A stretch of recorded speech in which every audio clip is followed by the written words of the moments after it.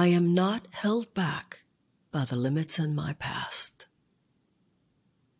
Wherever you've been and whatever you've done so far, your entire life was building up to this moment.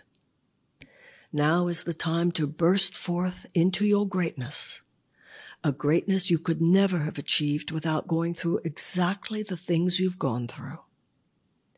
Everything you've experienced was grist for the mill by which you have become who you are. As low as you might have descended, in God there are no limits to how high you can go now. It is not too late. You are not too damaged. In fact, you are better than you know. Today I receive the full realization that I'm not held back by the limits of my past. God is limitless, and so am I.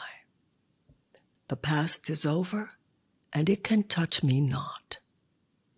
The mind of God is an ever-expanding expression of forgiveness and mercy for me and for all beings. Today, I can begin again. I am not held back by the limits in my past. I am not held back by the limits in my past. I am not held back by the limits in my past.